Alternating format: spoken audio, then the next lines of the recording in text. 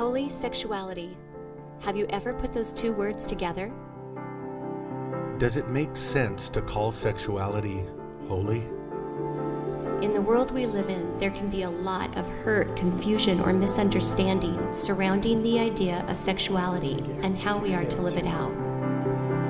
But God, the creator of the heavens and the earth, the maker of humanity and the designer of our sexuality, has a lot to say on the topic. Join us as we dive into God's Word and discover His design for sexuality and how it can truly be holy.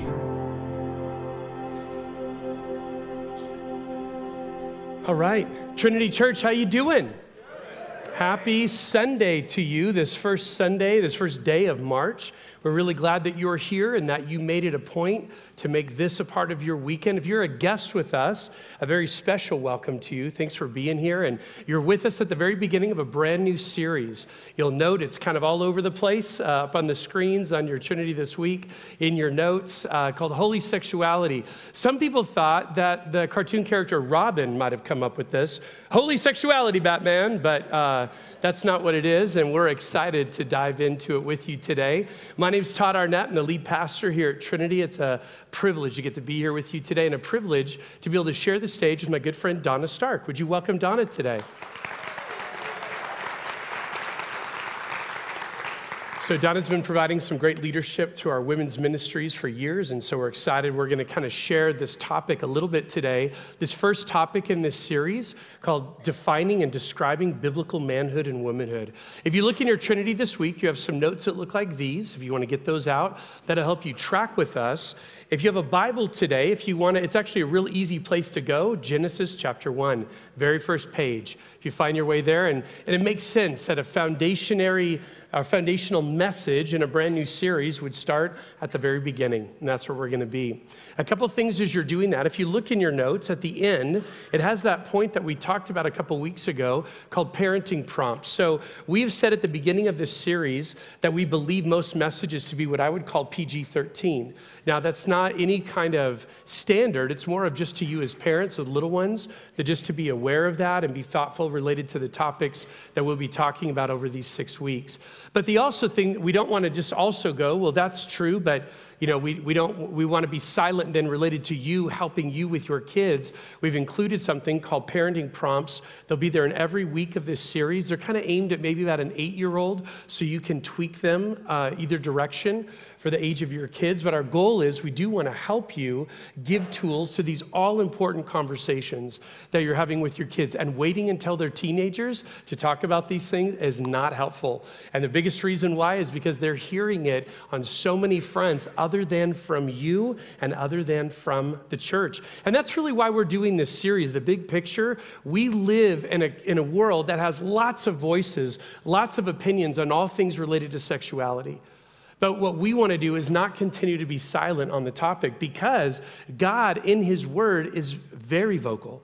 He has much for us to know. And as we go to that, it just makes sense. Would the creator of our sexuality be the one who actually informs our understanding of our sexuality? It just makes sense. We want to live according to His design and be aware of what He wants to tell us. So that's kind of what the goal is in this series. One of the aspects that we're going to do on a weekly basis, we've added a few things. If you look at the very front of our website, there's always 4 buttons at the bottom. If you click on the one related to this series, it's going to take you to a page that has multiple resources. You might have noticed in people's social media related to Trinity, we've been kind of putting stuff out there all week long, just making people aware of this new topic and this new series we're looking at. But one of the other buttons there relates to, number one, if you have a question about things related to sexuality, there is a place you can click that is complete anonymity. There's no email attached. There's no phone number like a text. It's just a page that has real briefly, what's your question? And then as you send that, what's going to happen is there's another link on that front page that Hilke and I, our family pastor, are going to be doing a weekly podcast. And our hope is to be able to address some topics that we maybe don't have time for in these 6 messages, and to be able to make stuff more and more helpful and accessible to you, the real issues that you're walking through and going through related to how does God want us to think about things related to sexuality and the issues that our culture culture is dealing with. So we want to really inform and be as helpful to you as possible.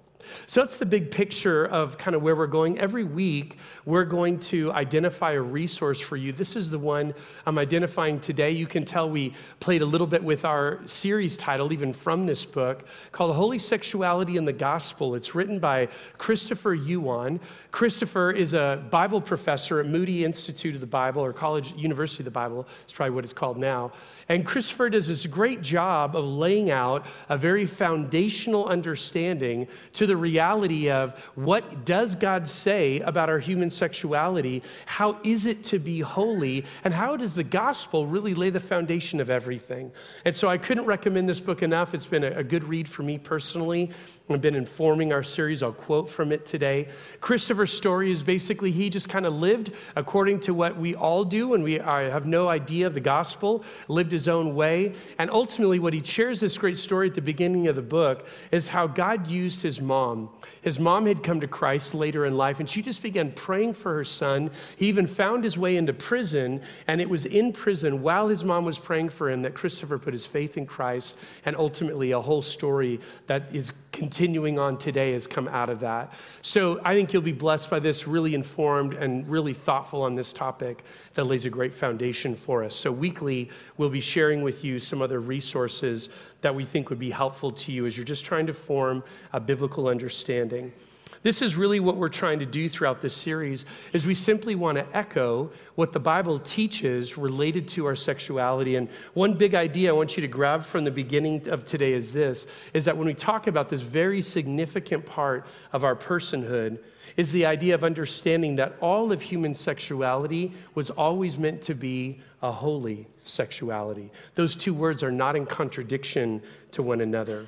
So as we begin to talk through this idea today, we're going to lay a foundation related to, as God has made men and women, what does that mean in relationship? You'll see how this foundation will be key into the rest of the series that we dive into. Two things I'm convinced of as we begin this series today. The first one is this: there is more hurt and more brokenness related to these topics that we're going to be looking at the next 6 weeks than I'm aware of. More brokenness, more hurt in this room for those that are out on the pavilion and those watching online. There's more than I'm aware of, and I get that. But what I also want you to know, that there is more hope in the person of Jesus and in his great news than you have experienced yet. And on a weekly basis, my goal is to be able to introduce you more to him and introduce you more to his hope and what he can do in the middle of your story. The goal of our series will not be an information dump. And definitely not for the goal of further stoking some potential view that, or particular view that you have, or demonstrating how this is really important for other people in your life. The goal is primarily, it's what it always is. And if I've never been clear about this, let me be crystal today. The goal of every week when we get up on this stage is to further equip you to live a life rooted in Jesus as you're reaching your world. That's what every single message, every series is all about. So that's our hope, is that you would first consider this message today as we look at God's word for your own life, and then think through, what does this mean and how does this relate to the people in my relational world and how I can be a person of influence in their lives. The kind of approach that we're going to engage on a weekly basis is summed up by Paul as he writes to the Ephesian church. He said this in Ephesians 4:15, that we are going to be a people speaking the truth in love. Speaking the truth in love. And as we do that, we will grow to become, in every respect, the mature body of him who is the head, that is Christ. So today, here's our now what statement in your notes and on the screen. Because your gender is God-given, live out his design that created you to be a man or a woman. Number one in your notes today, the goodness of God is demonstrated in the creating of two genders. The goodness of God is demonstrated in the creating of two genders. We said your Bibles are open to Genesis chapter 1. Look at verse 26. Then God said, "Let us make mankind in our image, in our likeness, so that they may rule over the fish of the sea and the birds of the sky, over the livestock and all the wild animals, and over all the creatures that move along the ground." So God created mankind in his own image. In the image of God, he created them, male and female, he created them. So as we dive in today, we're going to begin our time. Dawn and I are going to speak to each point. She's going to begin our time today. Would you welcome her up today?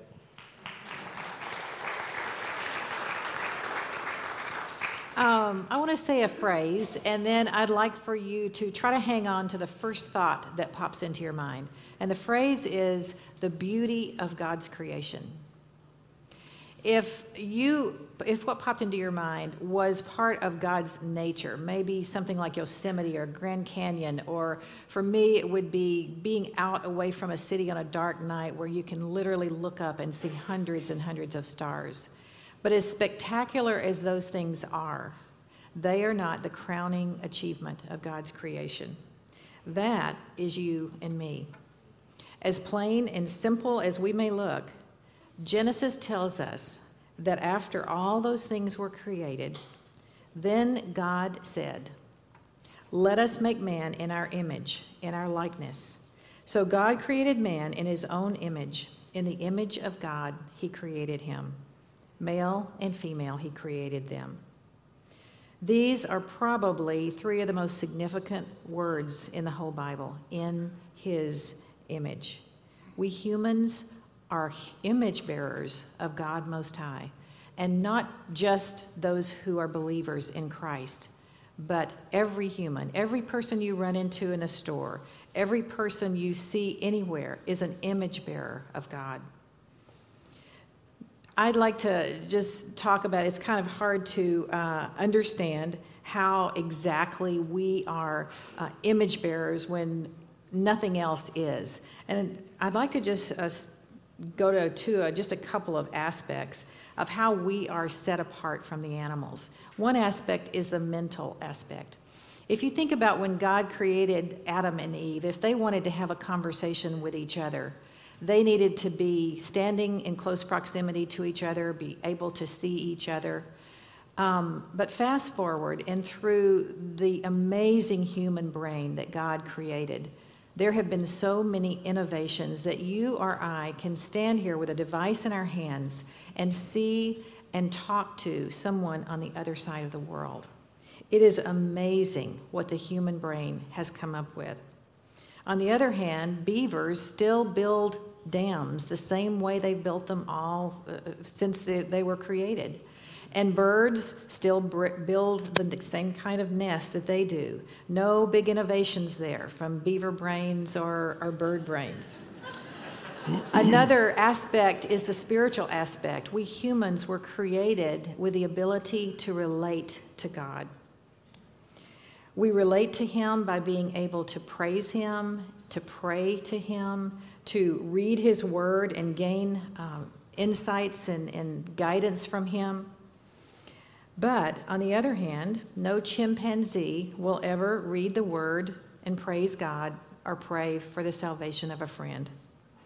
And being God's image bearer gives dignity and worth to every human being, regardless of their age, their race, their intelligence, their political or religious beliefs. Understanding that everyone has this status of image bearer should affect how we value and how we relate to anyone. This next quote by Wayne Grudem, I thought, gave a thought-provoking picture of how our thinking on this being an image bearer affects our outlook on everything. He says, if we ever deny our unique status in creation as God's only image bearers, we will soon begin to depreciate the value of human life. We'll tend to see humans as merely a higher form of animal, and will begin to treat others as such. We will also lose much of our sense of meaning in life. So knowing that God created us in his image truly should affect everything in our lives. Awesome. Thank you, Donna.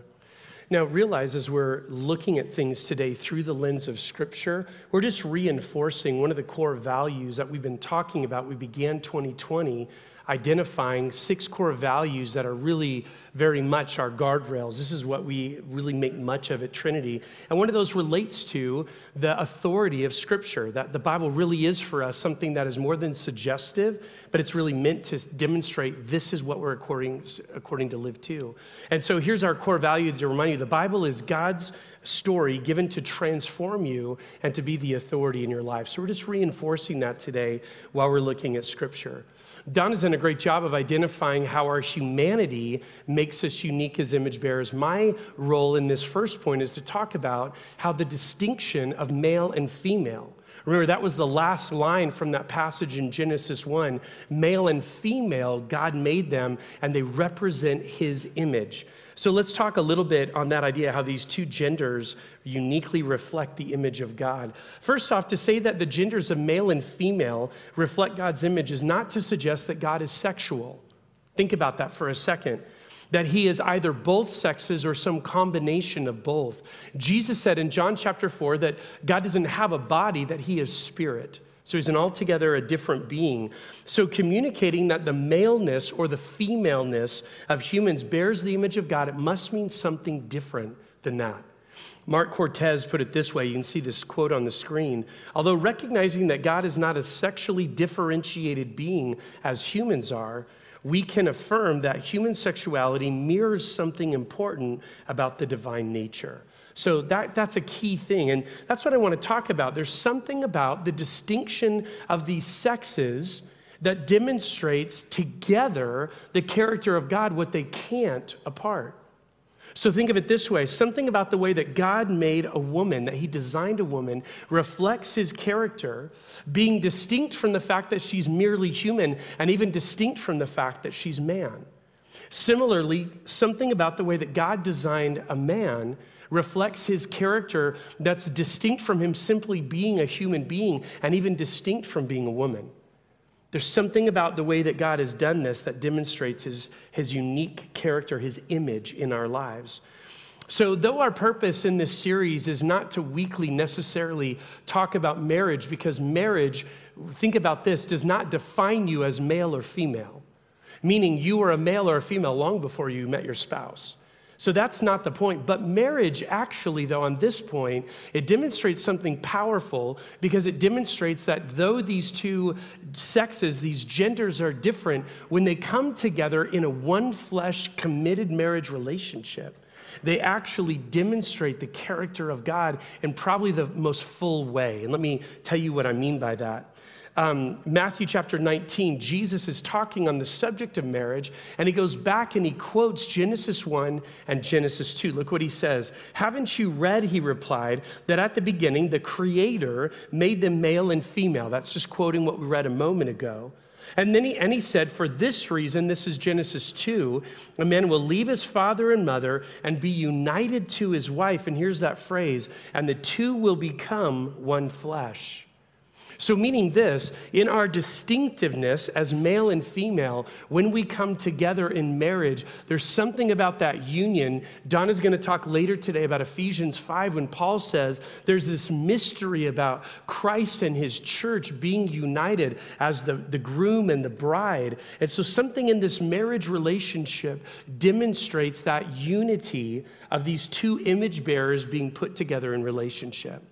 Now, today, I'm not trying to make some political statement about marriage, but simply to lay as a foundation moving forward that the God-ordained description of marriage is rooted in the union of one man and one woman for their lifetimes. And watch this, as it reflects the image of God in a way that no other combination can.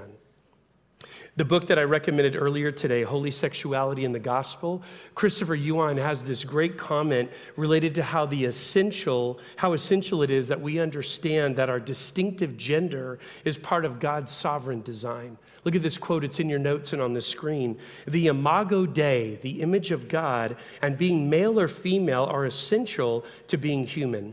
When denying this physical and genetic reality, we let experience supersede essence. Look at this phrase, what I feel is who I am. In other words, psychology usurps biology. I thought that phrase was really powerful, and it's really true when you think about so many people we interact with today. What I feel is who I am. And this is saying that scripturally, biblically, that's not the case. How God's designed us is really the most significant piece. We'll talk more about that in a couple weeks. Number 2 in your notes, the goodness of God is demonstrated in the complementary component of men and women. The goodness of God is demonstrated in the complementary component of men and women. Don is back up. In the creation account, God saw everything he created as good. He created the vegetation, and he saw that it was good. He created the sun, moon, and stars, and he saw that they were good. He created the animals, and he saw that they were good. The only time we see the words not good associated with the creation account was after he created man. And Genesis 2:18 says, "The Lord God said, 'It is not good that the man should be alone. I will make him a helper fit for him.' Then God caused a deep sleep to come upon Adam. He took out one of Adam's ribs, and from it he created the woman.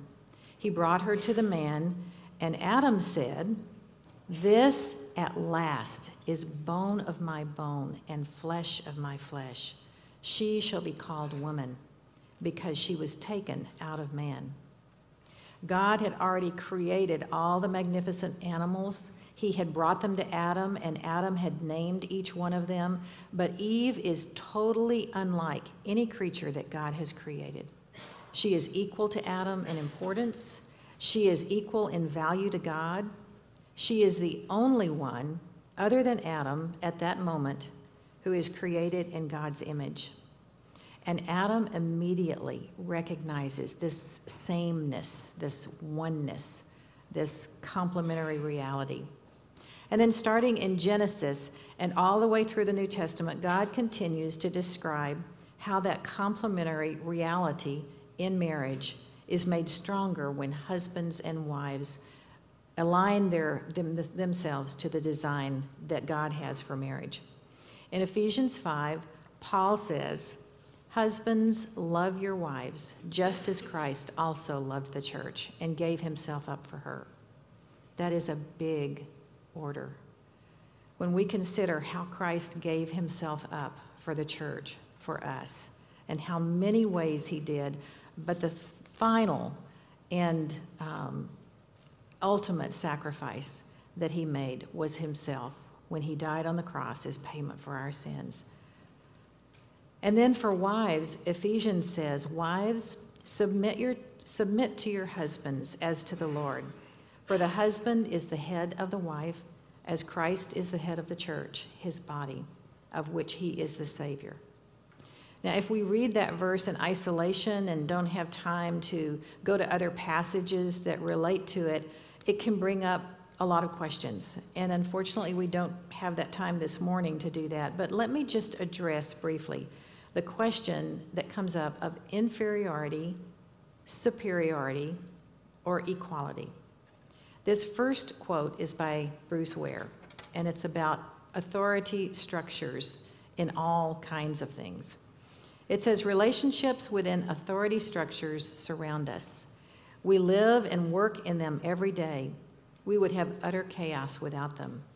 But such authority structures do not entail the greater value or essential superiority of those in charge, nor do they minimize the human value or imply the essential inferiority of those under their charge." And this next quote is kind of an example of that. And I don't know if you've ever thought about this much before, but it really has a profound effect on me as we're talking about the fact that men and women, that husbands and wives have roles. It's talking about the Trinity. And have you ever thought about the fact that the Trinity models this authority structure beautifully? This is how Wayne Grudem explains it. "Though all three members of the Trinity are equal in power and in all other attributes, the Father has a greater authority. He has a leadership role among all the members of the Trinity that the Son and Holy Spirit do not have.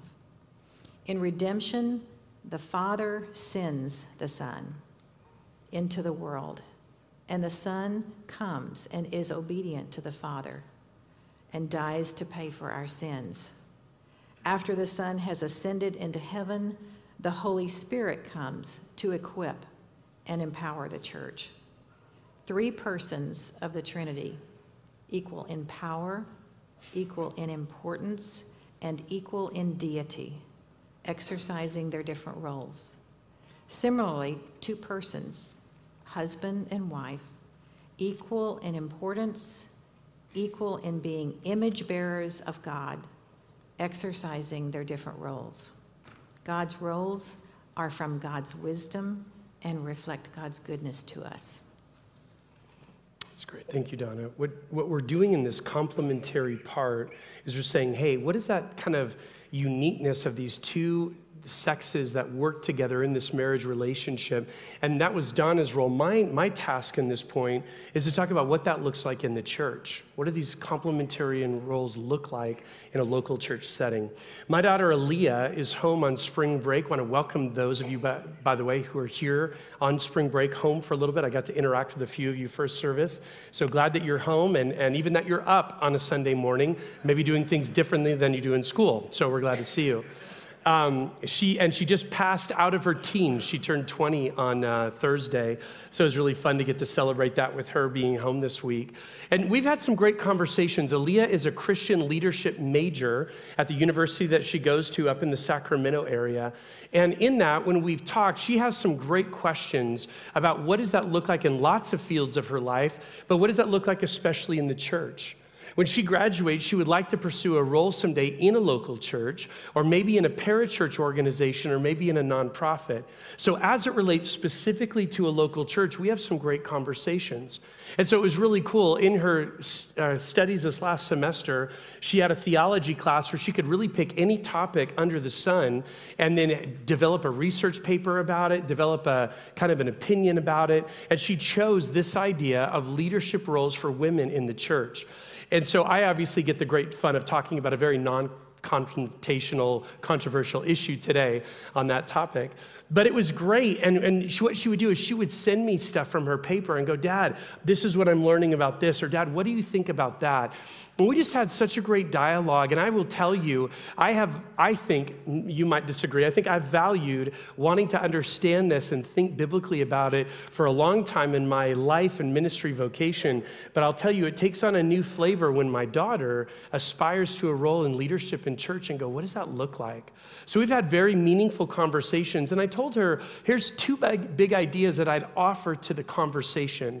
She, by the way, one of the biggest things that she unearthed and found great value in is a verse that's up on the screen. Galatians 3:28, Paul writes, there is neither Jew nor Gentile, neither slave nor free, nor is there male and female, for you are all one in Christ Jesus. Now, it doesn't mean that those things actually don't exist anymore. There's no such thing as male and female. Paul's talking about every one of those relationships to people in the local church had a greater and a lesser. It's better to be Jewish than Gentile. It's better to be free than slave. Better to be a man than a woman. And so within that context, Paul's saying you've got it all wrong because you're seeing people's value and worth through the lens of these things rather than the reality of what the gospel does is it does exactly what Donna said. It provides worth and value to every human being. And these inequalities are no longer seen in the gospel. And so that was powerful as we were talking that through. And on the back side of her paper, I think it was between 20 and 30 pages long, I remember her saying, Dad, I feel like I've got more clarity on some parts of this, but other parts are just as cloudy as they were before. And I said, yeah, welcome to the conversation. It's been going on for a while. And I said, for me, there's just really 2 big ideas that I would contribute in trying to think this through that don't make everything clear, but at least helps in a couple fronts.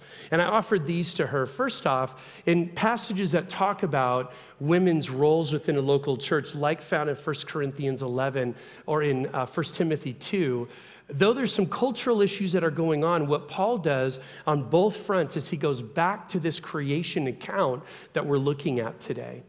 He goes back to Genesis 1 and talks about this unique headship that God's created. And by the way, not as though men have no authority over them. Christ is the head of man. God is the head of Christ. So there's this unique sense of headship that's presented. But the point is that because Paul goes back to the creation account, I think there's some significant weight we need to put into the conversation rather than calling everything cultural. So that was one thing we talked about. The second one is the specific role of elder.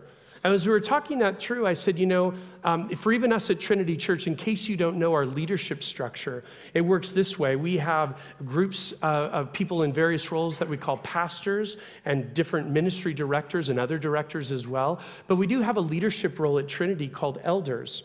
And within that elder classification, they're all male, but not just because we think that's important or we say so. We get that directly from these places in 1 Timothy 3 and Titus 1, where it's giving the qualifications of an elder. And in that, it's using descriptors that are all male, meaning refer to men, like that of he must be the wife or a one-woman man, the husband of one wife. And goes on to say, using personal pronouns, he must be blameless. He must have a good reputation among outsiders. Those are all those pronouns that are used that way. So for us, as we're looking at Scripture, we're just kind of going, man, everything about this particular role within the church seems to be written as though it's related to a man being in this role. That being said, one thing that was really powerful for her in her research was that when you look at the different places where spiritual gifts are outlined, specifically in Romans 12 and 1 Corinthians 12, there's no distinguisher that some gifts are for men and some are for women.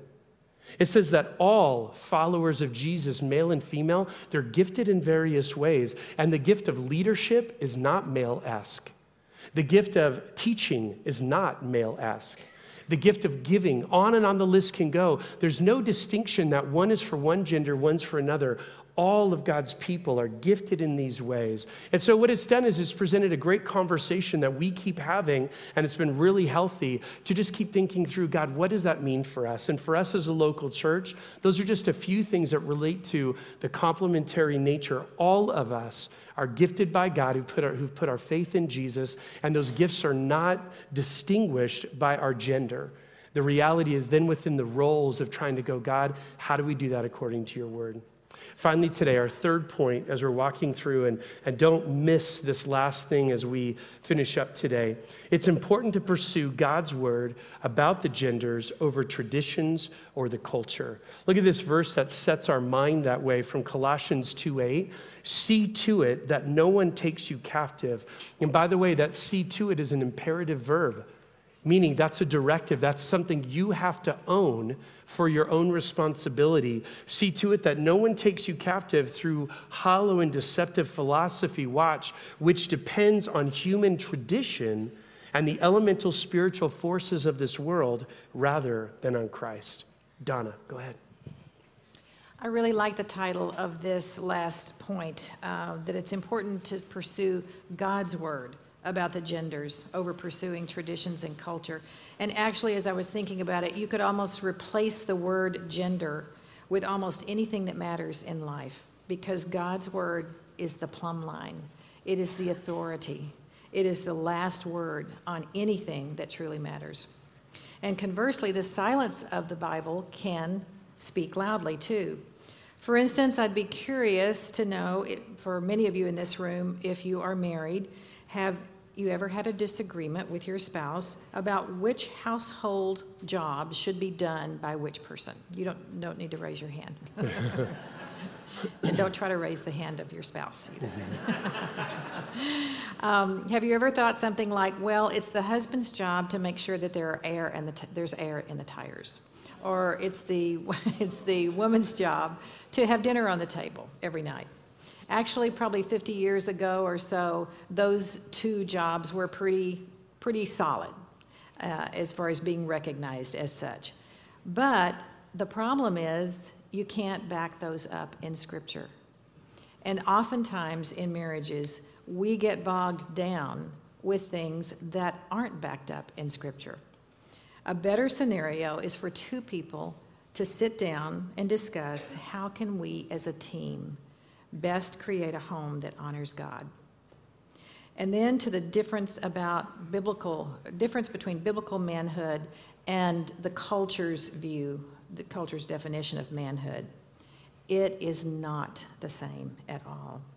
In fact, I was hard-pressed to find the culture's definition of manhood because it went all over the place, from one extreme to another. You can hardly tell what it is. Biblical manhood, by contrast, finds its meaning in one place, in the person of Jesus. I liked this quote, and I thought it kind of summarized well what biblical manhood embodies. It says, Jesus is the Son of God and the Son of Man, and through him all men have met their match, and one day will bow before the brilliance and splendor of the King of Kings. That is why biblical manhood begins and ends with Jesus.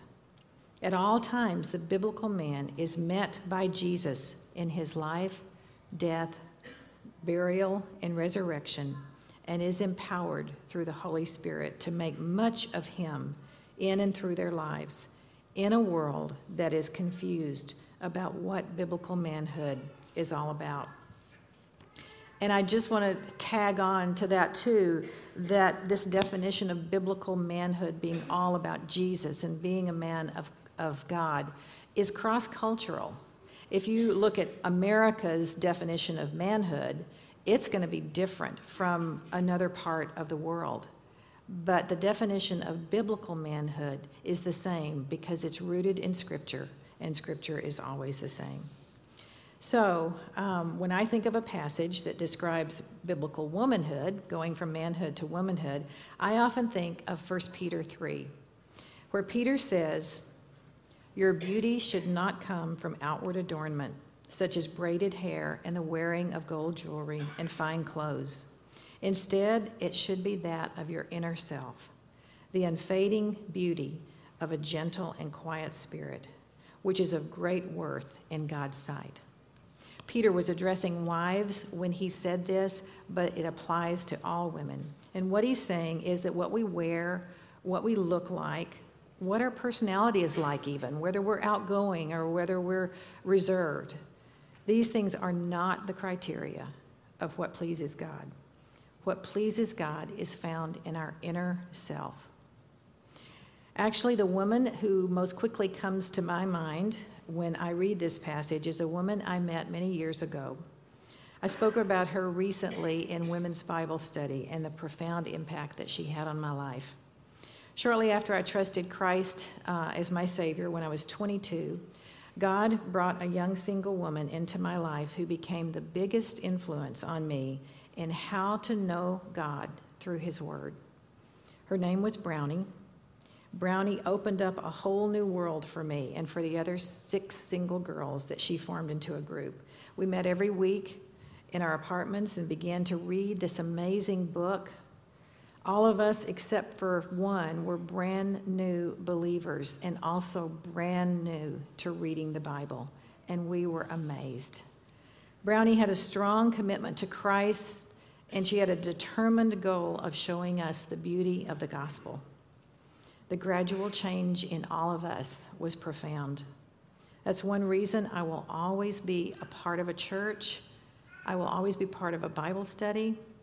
I will always have as my goal spending time alone with God every day by myself so that He can convict me of sin, so that He can show me people He wants me to share the gospel with, so He can reveal Himself more and more to me. I won't totally meet that goal. I haven't yet, and I won't ever. But you know what they say about goals? If you aim at nothing, you will hit it every time. And that's especially true of spending time alone with God daily in His Word.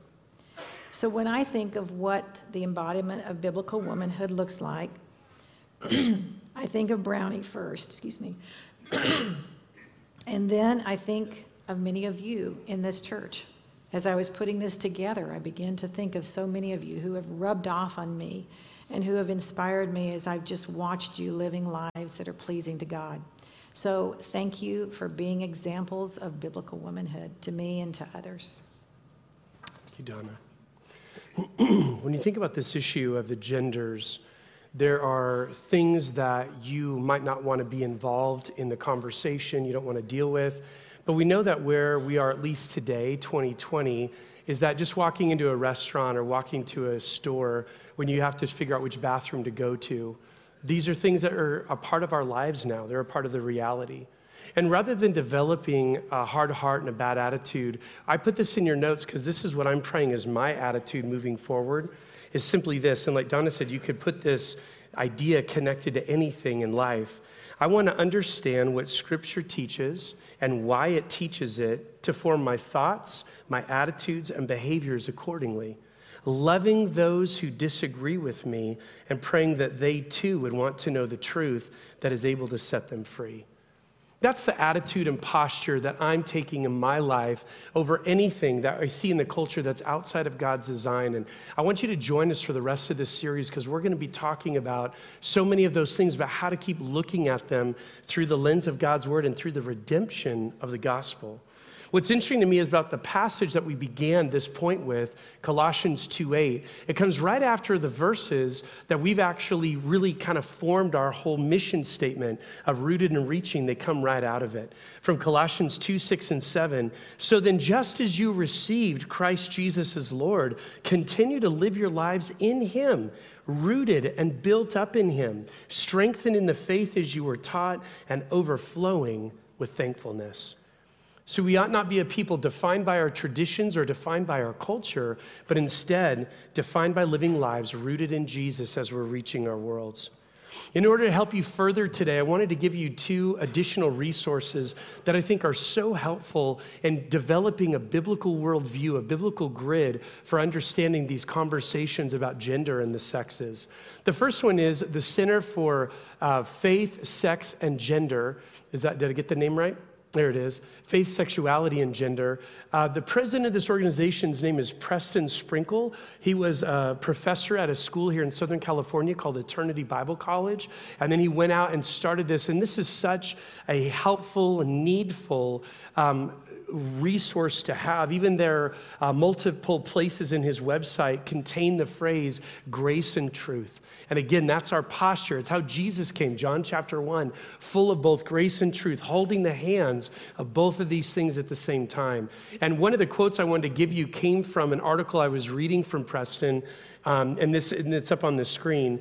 Related to the idea of the distinction of sex and gender, he writes this: the Bible itself doesn't separate sex from gender. That is, it uses male and female to cover both aspects, that of the biological and then the cultural, psychological of the human experience. And the reason I was really encouraged and just really profited from reading this article, because I didn't realize when I use the word gender, I use it most often as a synonym, always actually, for the word sexes, or the idea of male and female. But Preston's article was so helpful to me in realizing that often when I'm talking to other people, they're not using the word gender that way. A really important phrase is the word self-conception, meaning how do I view myself? And I've just learned, and you have to know, in the culture that we live in, the definition of words is crucial.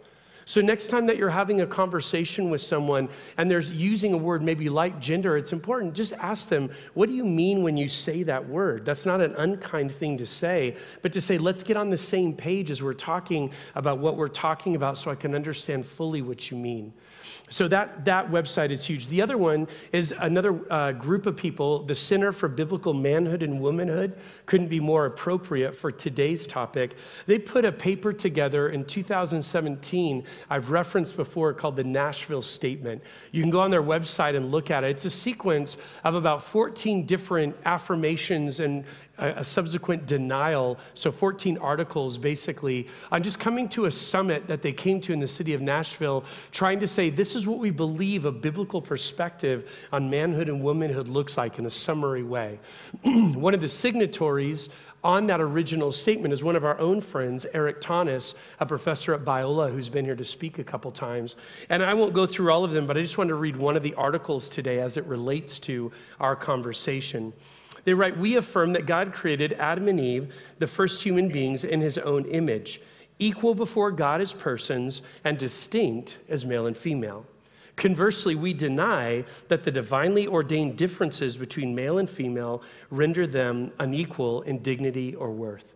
So there's 13 other articles. You could read those for yourself, but very, very helpful for the cultural situations that we're finding ourselves in. Just to go, God, I want to think biblically. How do I do that? So 2 resources. This is how we finish today. What gets redeemed? Every week when we go through this sequence, this conversation, we're going to be asking ourselves this question. We're going to look for this thread that is helping us understand, God, if I have lived outside of your design in terms of how I think or my attitudes or my behaviors, what am I to do? Am I just hopeless? And the word is absolutely not.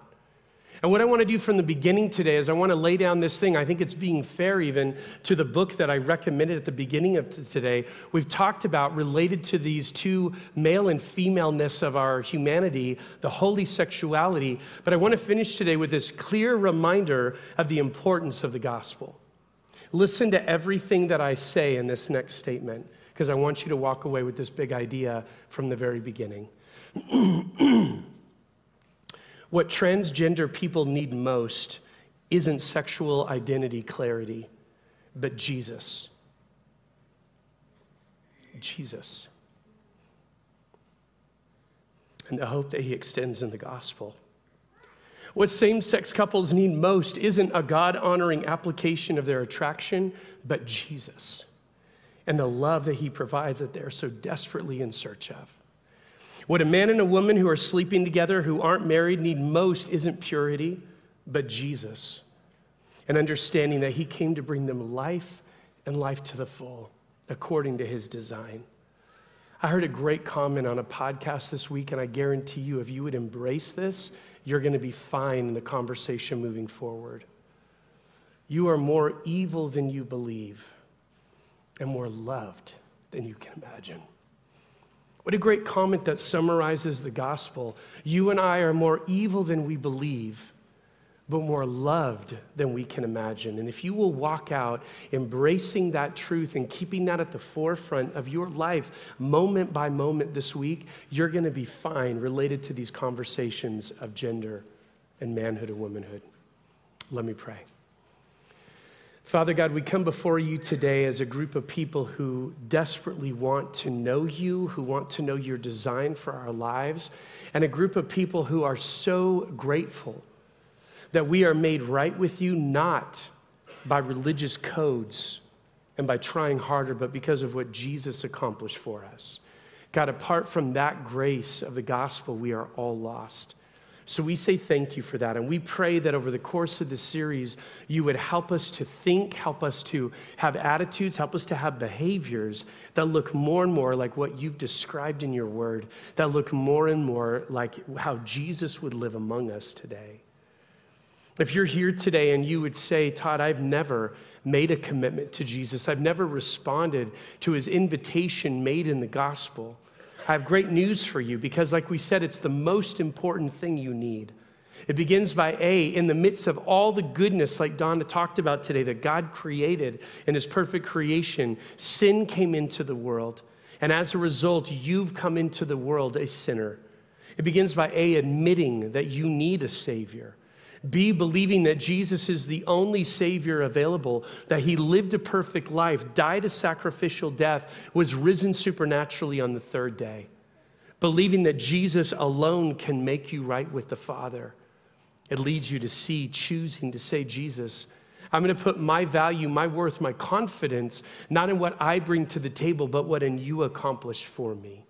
And I want to live my life living out the mission, the example of Jesus in my world. That's your first step in response to the gospel. And I would pray that before you even leave this place today, you'd make that decision.